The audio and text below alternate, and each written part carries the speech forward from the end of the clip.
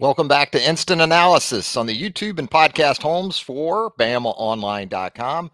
Travis Reier, senior analyst for BOL. It is time to try to catch our collective breath. This time after some more late game magic from the Alabama Crimson Tide at Jordan-Hare Stadium. Isaiah Bond bails the Crimson Tide out of Jordan-Hare this time. It was John Mechie and Bryce Young a couple of years ago. This time around, Jalen Milroe on 4th and goal from the Auburn 31. And I don't know if it's the best Alabama win of my lifetime, given the competition. Give Auburn a lot of credit. Made it extremely difficult on Alabama. Absolutely played Alabama off of the Crimson Tide's feet. But in terms of thrilling wins, I don't think you're going to beat that one. Probably for me, the combination of thrilling and best Alabama wins in this series in my lifetime. Well, I think Van Tiffen, the kick in 1985, because it was a walk-off. That was in Birmingham, though. When you consider this being on the road at a place that has been historically tough, not only on Alabama, but other programs as well, yeah, you have to put it up there pretty high on the list. We'll get to your comments and questions and thoughts here in the comments coming up throughout the program. So if you want to jump on board, feel free to do just that. We actually had some folks that during the course of the game beat the rush, got in here early. SK at halftime, just going to go ahead and say Alabama looks like, well, at least he edited it, right? They don't even resemble the last 3 weeks. And I think that was kind of the shocking aspect. Although, in the first quarter, it was pretty precision like performance for the Alabama offense and really looked like it was right there on the cusp of a 14-0 lead. But when you talk about early scenarios in this game that loomed large, especially late, the holding call on what brought back Kendrick Law's touchdown that would have made it a 14-0 game. And then you had the shank punt by James Burnip. It was the absolute antithesis of complimentary football. And I know some people say, well, that was a makeup call because, the refs missed the face mask on Kendrick Law on the kickoff coverage. Well, as we saw in the replay, Kendrick was blocked in the back, which led to the initial flag on Auburn. Certainly it should have been offsetting given the events that transpired after that block in the back. But, I didn't think Kendrick Law even needed the block on that jet sweep. Now, maybe he needed it to score, but again, that was a 4th down. So you're just trying to keep the drive alive at that point. So I think he's going to convert that, but they get CJ Dupree with the hold. Alabama ends up having to punt. It goes off Burnip's foot when it looks like he's going to have an opportunity to keep Auburn backed up in the hole. Instead, Auburn gets the ball out around the 30-yard line. And then the defense for Alabama suddenly starts to go away. And it was more of a continuation of a year ago. And we talked about it all week, wrote about it from the start of the week, talked about it on these shows throughout the week. Auburn ran for 318 yards in the game in Tuscaloosa last season. It's easy to sort of dismiss when Alabama wins that game by 22 points, but it didn't seem to discourage Hugh Freeze and the Auburn offense from sticking to that with Jarquez Hunter. And it wasn't just, Jarquez Hunter. You add the backup running back Austin that came in, 10 carries for 85 yards. Peyton Thorne on some design runs hurt Alabama. I mean, time and time again, we see it. Quarterback draw on the outer edges of the red zone or maybe inside the 30. Boy, when teams go empty with a quarterback that can run a little bit, Peyton Thorne's a pretty good athlete. It's not surprising that he had some success. But when they go empty, combo coverage, whatever Alabama's in, and you just leave the middle of the field wide open against pretty much an empty set, those quarterbacks are going to continue to hit that. And so that was problematic for Alabama. And then in some situations, you look at Auburn throwing the football, it wasn't very prolific. But hit some third downs. I thought even some of the stuff that Chattanooga did last week, and we kind of wrote it off as, well, Alabama's going to play as base as possible, not going to do a whole lot, not going to bring pressure. Well, some of those same runs that Geno Appleberry hit for 100 yards total last week, you kind of saw it again this week. for Auburn. And again, you saw it in last year's game. The perimeter runs were a real problem in Tuscaloosa last year. Quarterback keeps were a problem with Robbie Ashford last year. And we thought Alabama would see Robbie Ashford some in this game. That was the case, but it was more Peyton Thorne that was a problem. But give the defense credit. When it needed to get the job done, it did. But as much as anything, give James Burnip and that punt coverage team a lot of credit too, right? He improved as the game went along. He was a little bit shaky there in the early stages. Got a nice punt off there late. You get the turnover, the unexpected turnover there. Give Jahad Campbell a lot of credit for being right there to make the recovery. And then I don't know what to say about the sequence of events that transpired after that offensively. Forgettable and memorable for all time, simultaneous. I think those two things will go hand in hand because one of the things that's been problematic for this offense throughout the season, and it's never gotten totally fixed, is the miscommunication of some kind between Seth McLaughlin and Jalen Milroe on snaps. And it looked very, very big. It looked like, well, here it is. Here is the misfire on the snap that is ultimately going to cost Alabama a game, and a huge game when you talk about its college football playoff hopes. And still, Alabama is able to overcome a 3rd and 20 to give itself a chance to have an opportunity to have the play that ultimately looked disastrous before Milroe on 4th and goal from the 31 after he ran for 19 yards on a 3rd and 20. And then Alabama converts the 4.5 yard when I thought Jalen on that scramble, he could have pretty much just stepped out at the line to gain there. Instead, he stops, and that gives the Auburn defensive back a chance to make the big hit. And it was a hell of a collision there at about the 10.5. But you're able to toss it out of kind of that tush push formation. We saw a lot of the tush push on Saturday too. I didn't like the tush push, by the way, coming off the goal line there in the first half. To me, that was a wasted play. I know a lot of people, even in that situation, they want the quarterback under center. That's fine, but run a play out of the under center instead of just kind of giving away a play there for a yard in that spot. But just amazing what Isaiah Bond was able to do. And Milroe converts the 3rd and 20, gives Alabama a chance. Williams with the pickup there to get the 1st and goal. Then you had the disastrous snap. And then you're looking at another beyond the line of scrimmage throw from Jalen, his second of the game, loss of down, back it up some more.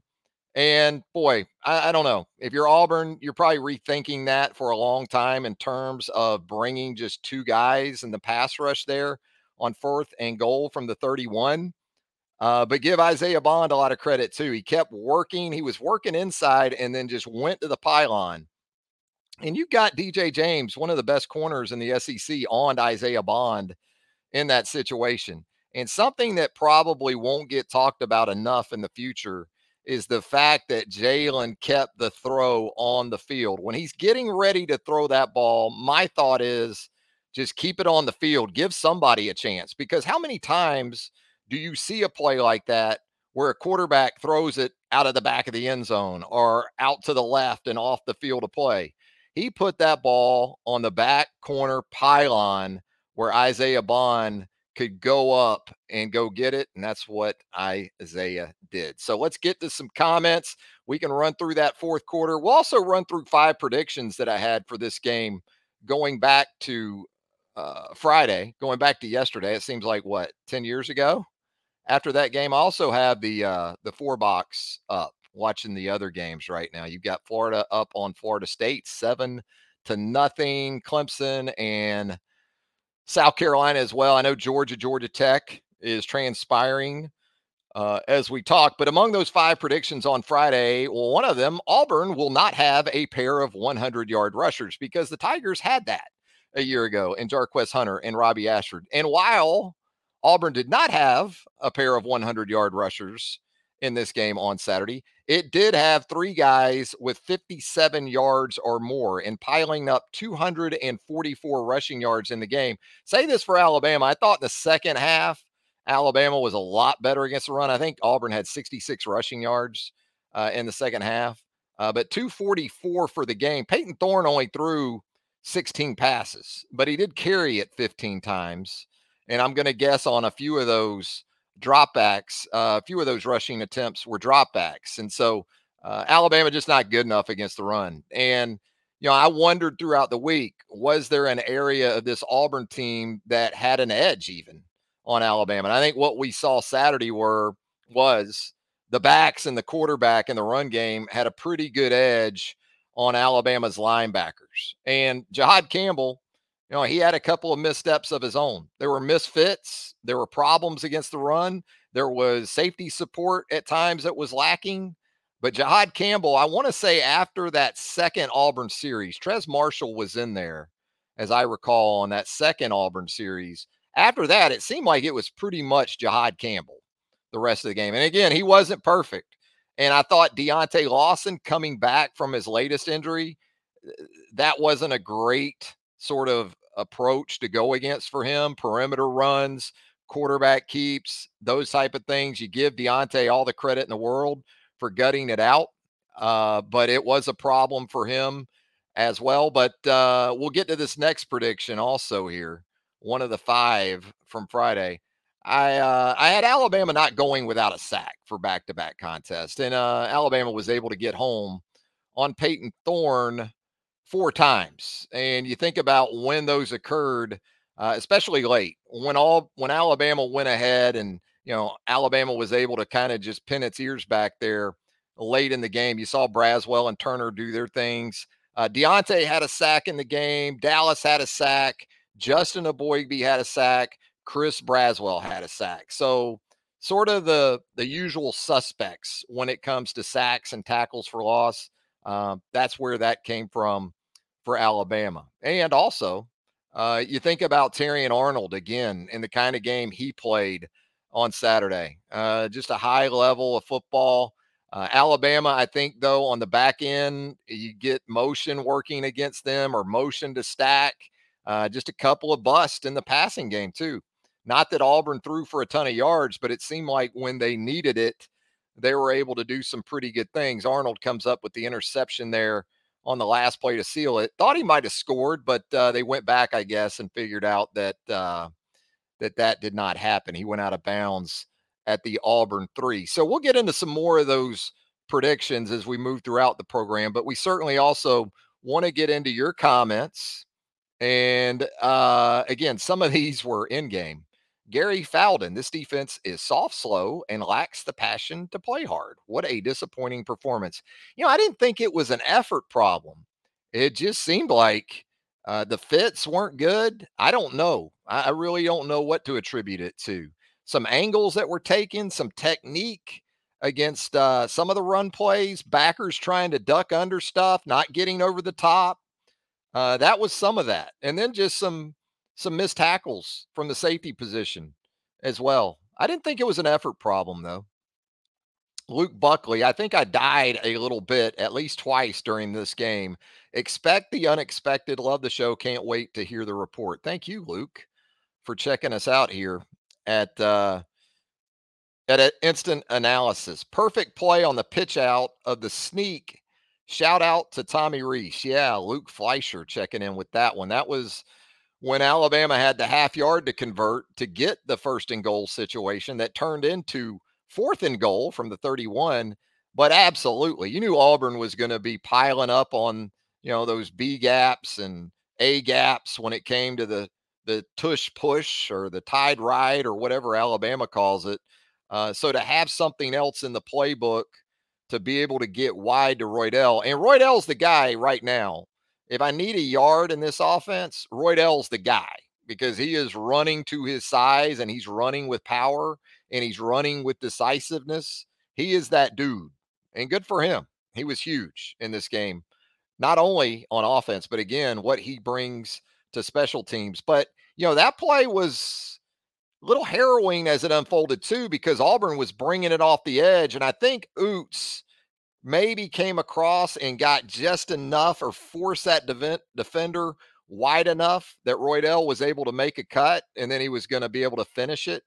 and get that first down. But they do have some different things out of that formation. Tex Tider, howdy boys. He's checking in. Um, yeah, Roll Tide 66 asking about Terry and Arnold's pick six. It looks like based on the stat broadcast feed, the play-by-play, the official play-by-play feed on the stats, Roll Tide 66 says that Terrian was out at the Auburn 3. Yeah, our boy D. Sanders is confirming that for us as well. SK checking back in. Either Bama was putting in the Georgia game plan last week, or this is starting to look like the WWF and they're getting loose on the scripts acting because this game shouldn't have been tight. It certainly had a chance to not be tight when Law's touchdown came back. That would have given Alabama that 14 to nothing lead. And that would have been big because at that point, maybe Auburn feels like, we can't be as patient with this run game. But when you combine that score coming off the board, and then you also think about the shank punt that gave Auburn some breathing room instead of being backed up inside its own 10, it was able to go to the run. Really, I thought the worst thing Auburn did offensively all night was come out and try to throw three straight passes on its opening series. They should have been running outside zone and outside power and counter and everything else towards the perimeter um, throughout the game. Dalton Rouser checking in. It was a rivalry game. Guys, OFC, Auburn would play as well as they did. Yeah, I picked Alabama by 22 points. I'll be the first to tell you. And it is a rivalry game. But Nick Saban said it again after the game. Usually the best team wins this game. And that is typically the case. I mean, and he pointed out too, and I've said it for years since the kick six 10 years ago. Everybody talks about the kick six, but Alabama had opportunities to put that game away a couple of three times in the second half. Never should have come down to the kick six. But it happened. And, whatever you think of Auburn, when Alabama has lost these games down on the plain, 2007, Auburn was better than Alabama. 2013, that's one where you could say Alabama was the better team. But I will also add that Auburn wasn't a bad team in 2013. It's not like Auburn was terrible.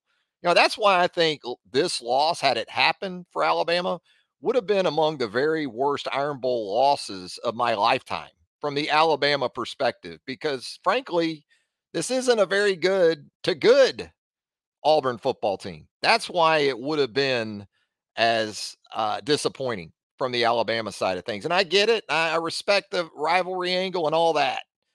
But look, this isn't a good Auburn team. It doesn't mean you're not very appreciative of each and every win you get over the Tigers, because you are. This series, Alabama's up 12, 13 games in it now. It's been pretty tight throughout the years. So you want to win, and you will celebrate every win, especially road wins, and especially a fourth straight win over Auburn in this series, because that's the first time that's happened for Alabama under Nick Saban. Yeah, might be hard to believe, but there you go. No, SK checking back in. No spy on the quarterback, no five-man fronts. Auburn can't pass. The offense was vanilla. Several players were not giving 100% effort. I didn't see it as, again, just a lackadaisical. I think the coaching staff has to eat some of that too, especially on defense. I mean, these were, to me, in terms of concepts, these weren't innovative, game changing runs. I thought what Auburn did do well was that it picked up the tempo. But even with that, and I know people will make a thing of that, and perhaps they did during the game, that, well, Auburn's going up tempo. They're not letting Alabama sub. The thing was, Alabama really didn't get out of its heavy nickel much. Usually it goes the other way. You want to get out of your big nickel to get into something lighter that puts more speed on the field, especially in pass rush situations. But Auburn wasn't worried about that. It's not like Auburn consistently caught the Alabama defense with Braswell and Turner on the field together. I mean, there was plenty of Boygby, Tim Smith, Tim Keenan, Jaheim Otis was out there a good bit. Damon Payne was out there a good bit. So I thought the personnel that Alabama had out there was fine because throughout the season, as we have talked about, against running back runs from its big nickel, it has been fine against the Jalen Wrights and the Ray Davises, um, and the Quinshawn Judkins and those guys. But the last 2 weeks, gave up 100 to an FCS back last week, and a 40-yard touchdown run was a part of that. So the explosive runs. If you're worried about what Georgia saw from this tape, I would start there. And then before you can even think about Brock Bowers, and I understand this Georgia team doesn't have a DeAndre Swift or a Nick Chubb or that type of guy, but it has an offensive line a lot better than Auburn's and tight ends who can block as effectively as Auburn's did on Alabama's linebackers throughout the game tonight. And so that's the biggest problem. You got to get Georgia in a situation where it has to throw the ball. Because if Georgia can get through the game next Saturday with just 16, 18, 20 passes, they're going to do that.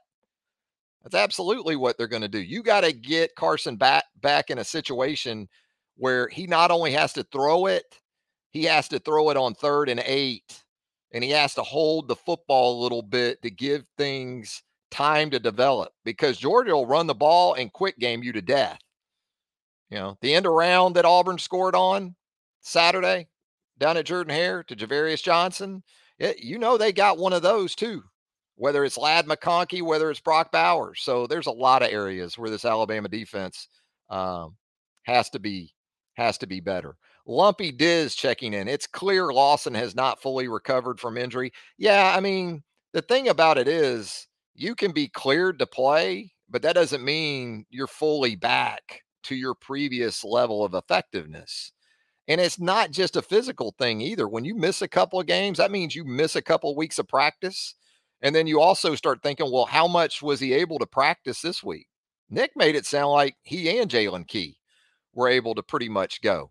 I didn't think either really looked like either of those guys were back to that point. Let's get into some other stuff here. William Harrison, he's got perspective for you here on Instant Analysis. He says, roll tide. I'll take an ugly win over a loss any day of the week. Thanks as always for the great coverage. No, William, thank you.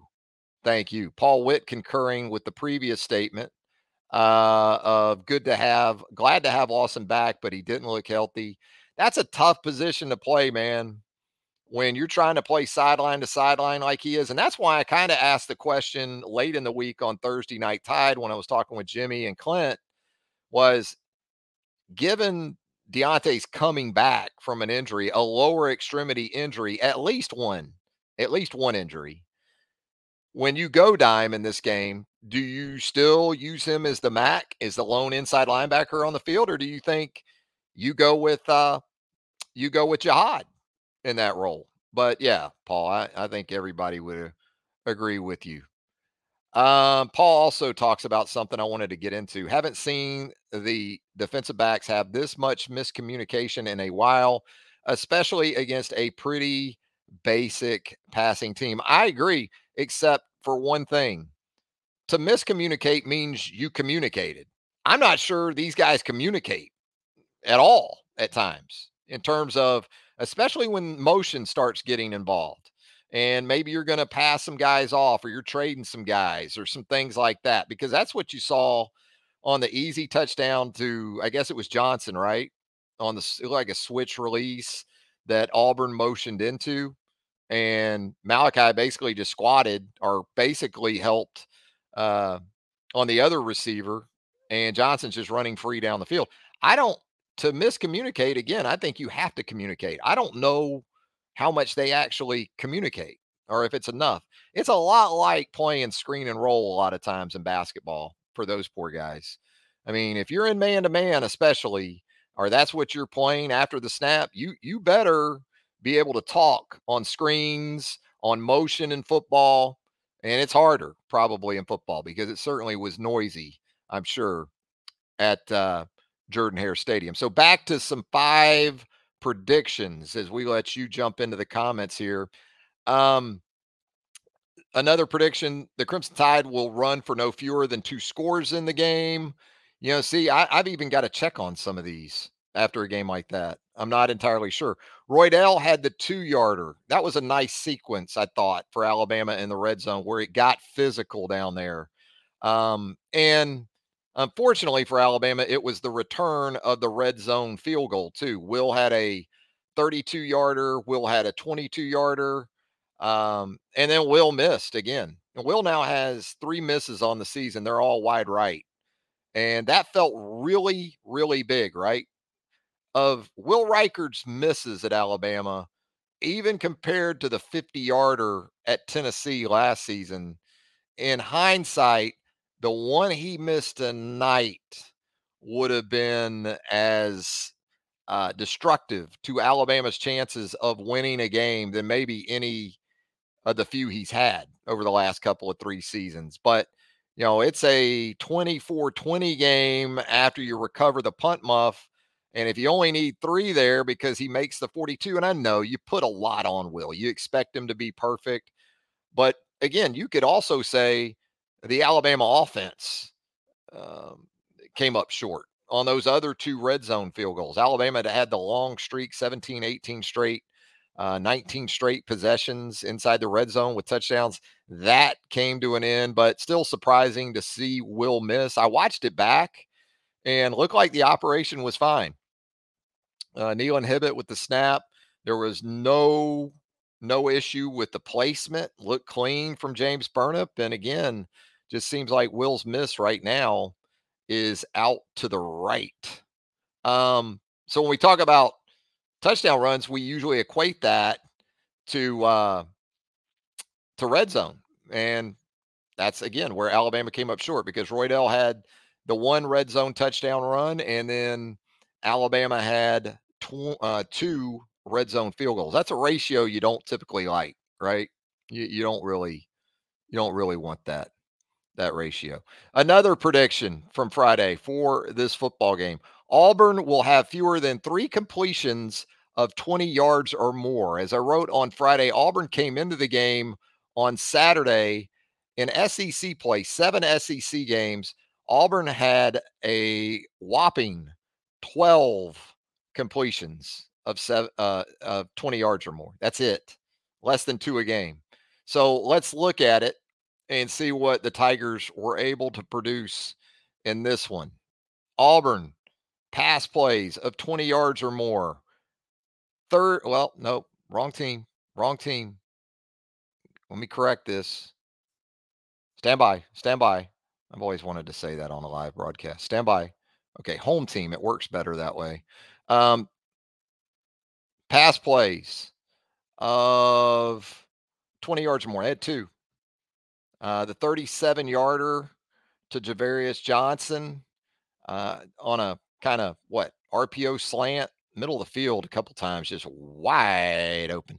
That's the thing too about if Alabama brings pressure, and I'll go back through and watch this on second watch for tomorrow, but that's kind of where you leave yourself vulnerable with man coverage and just some of the combo coverages that Alabama plays. But also Johnson had a 27-yarder there in the third quarter. So we talked about this last week too. If there was a guy in terms of explosive play potential at the receiver position for Auburn that could do some damage in this game, it was Javarius Johnson, and he did have those 2 catches that Auburn produced of 20 yards or more. All right, what else do we have? SK checking back in. I think Milroe can get 5 to 10 yards on every pass play with his legs, like the LSU game. Be decisive. He chooses to sit in the pocket too long. Many times we got to have the LSU version next week. I won't disagree with that. I thought there were times in the game in this one, and I think Nick said it post game too. When it's there, go get it. Um, there was a 1st and 10 run in the fourth quarter to start a possession, and it looked like he had 4 or 5 yards. It wasn't going to be an explosive run, but he kind of just kept drifting to the sideline, and it was covered up. It was off of that sort of zone read action where they'll leak the flat receiver coming across the formation and bring the tight end out into that flat. Auburn had it covered up. But for a guy 220 pounds in the fourth quarter, he had 4 or 5 yards and he didn't go get it. Jalen's still a work in progress, man. I mean, the two times he's beyond the line of scrimmage and he throws passes, that kind of tells you there's still a lot of work for him to do. But this is the thing about Jalen Milroe. He obviously doesn't listen to the noise, and he obviously doesn't think any situation's too big for him because you don't make a throw like he made. And I get it. God smiled on Alabama on 4th and goal from the 31. But as I said earlier, that ball was absolutely where it had to be.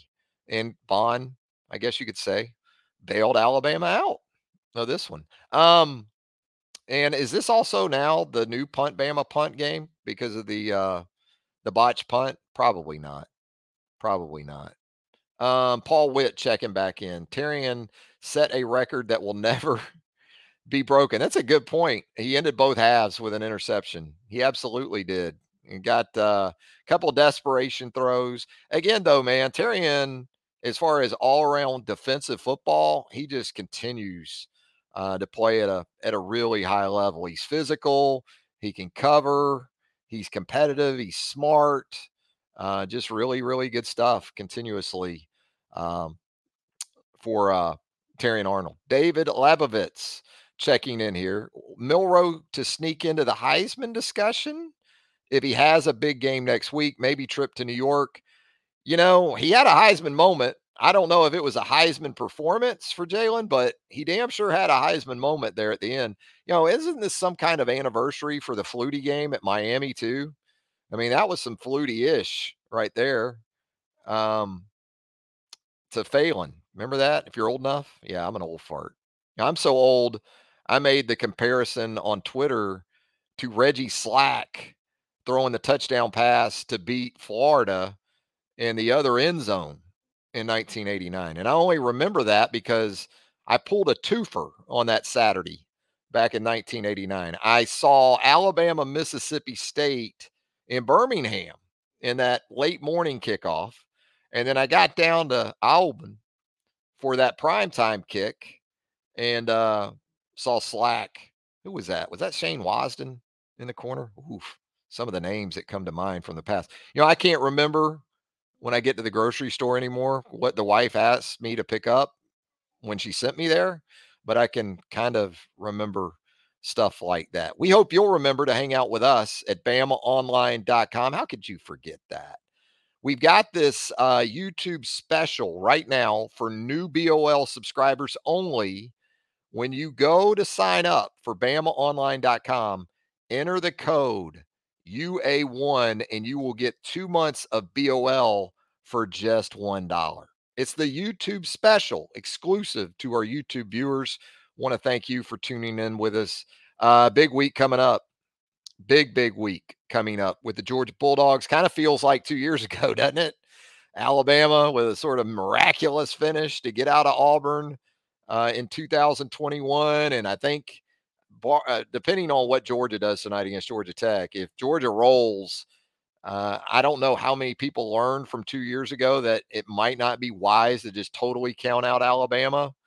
But there could be some of that narrative this week. And look, Georgia's hell of a football team, man.